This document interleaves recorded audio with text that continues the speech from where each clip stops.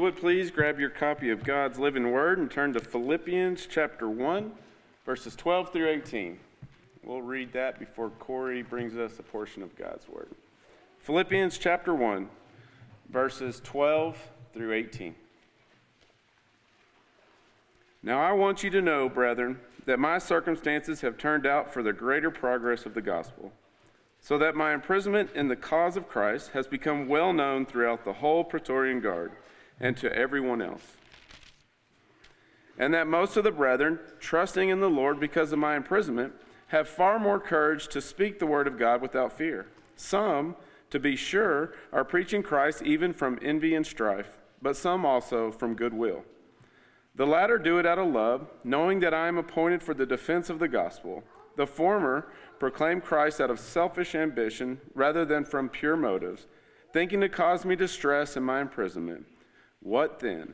Only that in every way, whether in pretense or in truth, Christ is proclaimed, and in this I rejoice. Yes, and I will rejoice.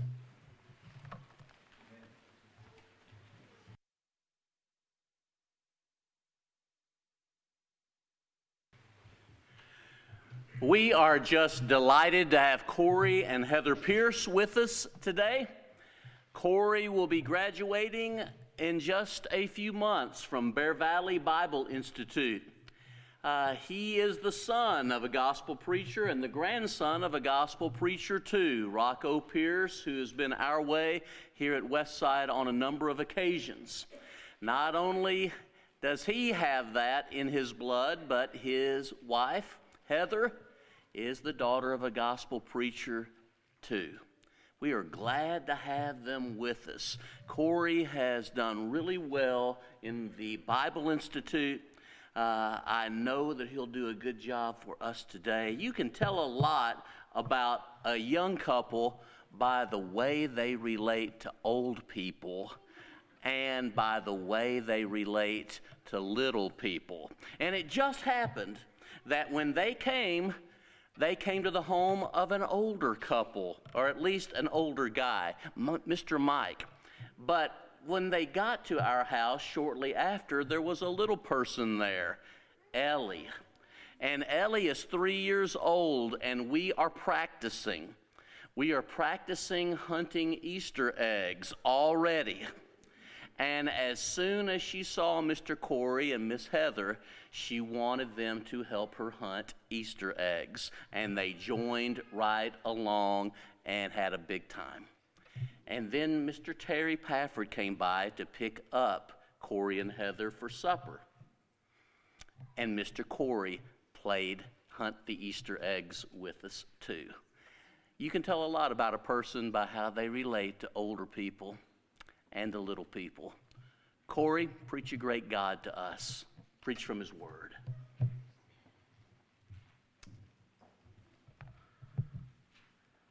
They're worried sick about him.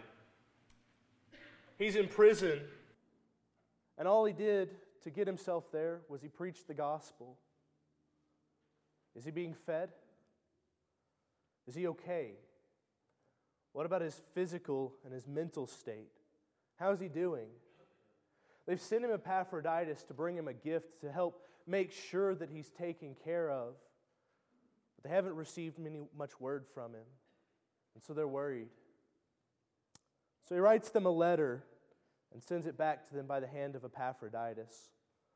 Paul wants the Philippian church to know that he's okay. Even in his current state, he's all right.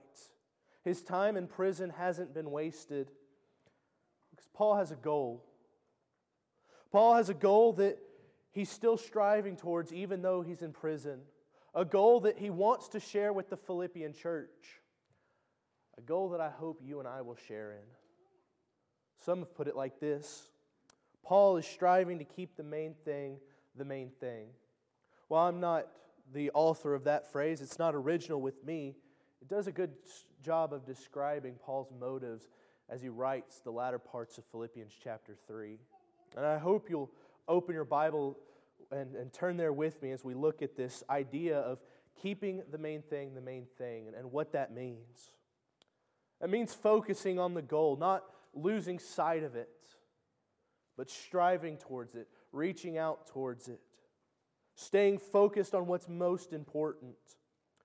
And so as we look at the text for the next few minutes, I want to talk about how it is that we keep the main thing. How do we focus on the goal? The first thing we do is that we need to know the goal. Look with me at Philippians chapter 3, verses 10 through 21. That I may know Him and the power of His resurrection, and may share in His sufferings, becoming like Him in His death, that by any means possible I may attain the resurrection from the dead. Not that I've already obtained this, or am already perfect, but I press on to make it my own, because Christ Jesus has made me His own. Brothers, I do not consider that I have made it my own, but one thing I do, forgetting what lies behind and straining towards what lies ahead, I press on towards the goal, for the prize of the upward call of God in Christ Jesus. Let those of us who are mature think in this way, and if in anything you think otherwise, God will reveal that also to you.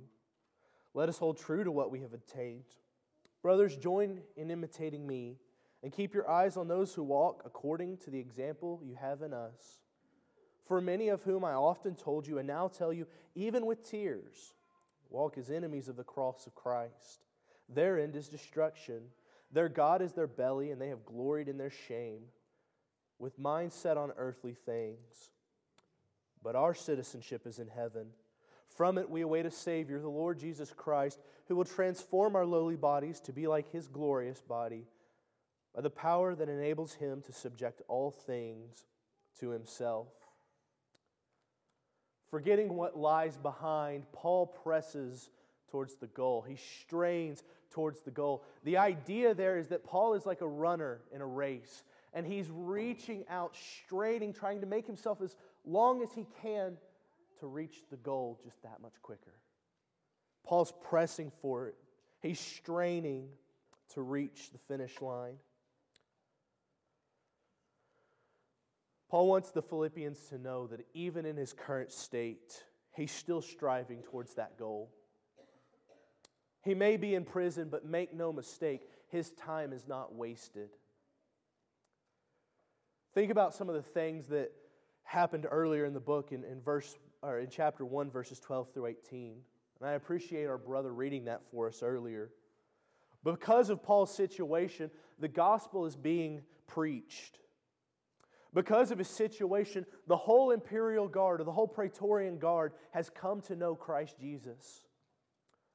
Because of his situation and because of his imprisonment, brothers have been emboldened to preach Christ with confidence.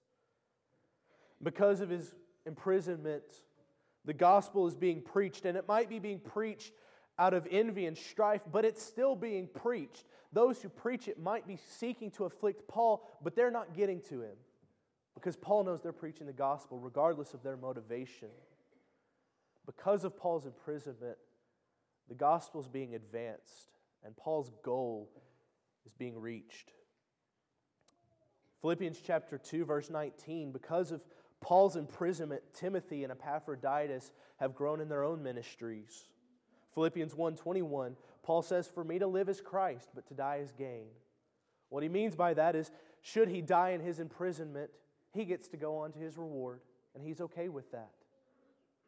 But as long as he's alive, he gets to preach Christ, and he's okay with that too. There's nothing that can happen to him that's going to keep him from that goal. He's straining for it. He says, I can continue to work towards that upward call, and I can continue to share my goal with others, even in my imprisonment. While Paul is straining towards that goal, he wants the Philippians to know that he hasn't yet obtained it. You see, Paul is a spiritual giant in the eyes of the Philippians, and it's important to him that they know that while he is still straining towards that goal, he's not there yet. Look at verse 12 with me. Philippians chapter 3, verse 12. Not that I've already obtained this or I'm already perfect, but I press on to make it my own because Christ Jesus has made me His own. It's important that we as Christians keep that in mind, that we have not yet obtained our goal, that baptism is not the end of the road, that a healthy prayer life or a healthy amount of time spent studying God's Word, that's not the end of the road. Paul hasn't reached the goal yet. He's not done. He's not yet obtained it. We also have not yet obtained our goal, and we must remember to continue striving towards that goal, to reach out towards it, and not allow ourselves to believe that we have crossed the finish line, that we have finished the race. Paul would warn the Corinthians in 1 Corinthians 10, verse 12, "Let he who thinks he stand take heed lest he fall." If Paul had reached his goal, would he still be striving for it? Would he still be reaching out to grasp something he'd already taken hold of? Certainly not. And so he warns the Philippians, and he warns you and I not to make the mistake of thinking that you've finished the race before you've crossed the finish line. He's still reaching out and straining because he realizes he's not there yet, and he's not going to allow a false sense of security to rob him of his eternal reward. So as Paul sits in prison, he writes to the Philippian church telling them that he's okay because even in his current situation, he still strives towards that goal. What is that goal? He refers to it as that prize of the upward call of Christ, and he tells us what that prize is. Look at verse 11. He is seeking resurrection from the dead. That's Paul's ultimate goal. That's what he's looking for. He wants the Philippian church to share with him in that goal, that resurrection of the dead. That's the prize. That's what he's looking for. And note why he wants that in verse 12. He says, "I press on to make it my own because Christ has made me his own." Paul is striving towards that upward call of Christ because Christ has made him his own. Christ has opened a door of invitation to Paul through his death on the cross. And so Paul seeks to step through that door. And he hopes that the Philippians will follow him through it. He hopes that you and I will follow him through it. Paul's goal is to go to heaven. Is that your goal? Do you share with Paul in that? Are you too striving towards the finish line so that you might receive resurrection from the dead?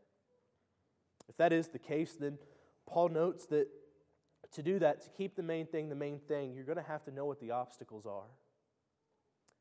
As previously mentioned, celebrating too early can keep us from crossing that finish line. You remember the story of the tortoise and the hare? How the hare challenges the tortoise to a race. And he mocks the tortoise as they get up to the finish or to the starting line and they set up. And as soon as the race begins, the hare takes off and is quickly out of sight of the tortoise. So he lays down beside the racetrack and he begins to take a nap. While the hare sleeps peacefully, the tortoise slowly crawls towards the finish line. And then he crosses it. And the hare wakes up to defeat. You know, we use that story to teach this concept of slow and steady wins the race. But I want to suggest to you that there's an alternative moral to that lesson. A false sense of security robs us of victory. Paul warns them he has not yet obtained his goal. Don't let a false sense of security keep you from obtaining your goal. Don't let yourself become spiritually lazy because you think you're already there. Brothers and sisters, if you think you stand, please take heed lest you fall. Another obstacle that Paul mentions is looking back. Look with me at verse 13. Paul forgets what lies behind. Do you think Paul might have had some things in his past that could have hindered his race? What about past failures? Do you ever struggle to let go of past sins? What might Paul have in his past that could hinder him? Maybe he thinks of the family of Stephen, who he stoned. Do you think that ever keeps him up at night, knowing the role he played in the stoning of Stephen? And what about those in Damascus, who he was headed to torment? Do you think knowledge of the things he did in his former life of sin might keep him up at night? Might keep him from pressing on towards that goal? But he's not going to let it, because he forgets what lies behind. What about past success? Did Paul maybe have some success in his past that would prevent him from striving towards his goal? Think about it. He studied at the feet of Gamaliel. And now he sits at the feet of imperial guards. A mind once stimulated by the greatest rabbis and teachers the Jewish faith had to offer, now tormented by the monotony of incarceration. Do you think he ever longed for the freedom he once had as he sat in that prison? Do you think that ever discouraged him or could have discouraged him? But he's not going to let it. Are there ever times when we struggle in our faith because being a Christian means that today is harder than yesterday was? But Paul's not going to allow the memory of how great things used to be to rob him of how great things are going to be. He forgets what lies behind. And he presses on. A second obstacle that Paul notes is those who walk as enemies of the cross of Christ. It's the cross of Christ that makes resurrection for the dead possible. This prize that we have made it our goal to reach out and obtain was purchased by the blood of Christ on that cross. But Paul tells us that there are those who walk as enemies of that cross. As Paul in tears warns the Philippians, and he warns you and I, he warns you to imitate him and to keep our eyes on those who are following him, to walk according to their example. He's in tears as he mourns those who did not heed his warning, but now walk as enemies themselves. To those who no longer strive towards the finish line, but have been turned back seeking things of their former lives of sin, Paul mourns because he knows that their end is destruction. Their God is their belly. They no longer seek to know Christ and Him crucified. They now seek that which glorifies their own fleshly desires. Their mind is no longer set on the goal, which is that prize of the upward cause of Christ. Their mind is set on earthly things. So Paul is brought to tears at the realization that they have made themselves enemies of Christ and of the cross. They have made destruction the prize for which they now strive. Beware of those who walk as enemies of the cross of Christ. But having warned them of obstacles that they may face, Paul wants them to know that those obstacles can be overcome. The first instruction that he gives them is that they be mature in the way that they think. Mature Christians don't dwell in the past. They don't dwell on past sins because they know that that blood of Christ covers those sins and that they are forgiven. Mature people don't dwell in the past because they know that no matter how hard things get here, no matter what they have to endure, heaven will be worth it all. And so he tells them to be mature in the way that they think. And that for those of them who are not yet mature, Christ or God will reveal these things to them. As we mature in Christ, we must come to these realizations. That God has revealed that our sins are forgiven and that our prize will be worth everything we endure here on earth. Next, Paul instructs them to hold true to that which they've obtained. Think of it like this. Think of soldiers marching in a uniform line. God's at the head. He's the one leading the march. Paul is standing right behind him. He's watching everything God does and seeking to imitate it. And he's telling each and every one of us to file in line behind him and to look to those who are following God. To not step out of line, but to hold true to the standard that God has set through Paul and through other faithful brothers. He instructs them to imitate him and to keep their eyes on those who walk according to his example. If you want to overcome obstacles, look to those around you who are overcoming obstacles. See what they're doing and imitate that. If you struggle, look to those around you who struggle, but have overcome faithfully. Don't be imitators of those who have given in to the obstacles, but imitate Christ. Imitate those who are seeking the cross of Christ. And finally, he instructs them to learn from the mistakes of others. Paul has just detailed how one becomes an enemy of the cross of Christ, and now he's going to tell us what to do so that we don't become enemies of the cross ourselves. You see, enemies of the cross of Christ have set their minds on earthly things. But he reminds us that we're citizens of heaven, and therefore our minds should be set on heavenly things. Enemies of the cross of Christ have made their God their belly. Their mission is to satisfy their own physical desires, to gratify their body. But Paul reminds us that our goal is to have a body like Christ's, a risen body, a glorious body. You see, Paul has a very, very specific goal in mind. Paul wants to go to heaven. Paul wants to take people with him. Do you and I share in that goal? Do you and I seek the prize of the upward call of Christ? Are you seeking resurrection from the dead? Are you looking for something better than this earthly life? If you are, then you need to remember to keep the main thing the main thing. To know what the goal is, that is to get to heaven. To know what the obstacles are, but also to know that those obstacles can be overcome. Maybe you've done that. If the case is today that you become like those who Paul warned about, those who with tears he mourns as they have made themselves enemies of the cross of Christ, it's time you remember where your citizenship lies. It's time to remember that the race isn't over and there's still opportunity to restore yourself to the standard that God has set. However, you may fall into a third category. You may find that you are keeping the main thing the main thing. You do know what the goal is. You are aware of the obstacles, and you're working to overcome those. If that's the case, I want to remind you that you haven't yet reached the goal. The race is still ongoing, so run with endurance.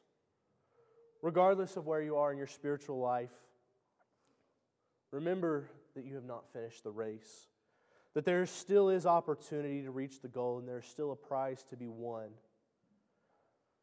I want to encourage you to join me in imitating Paul as he strives towards that goal.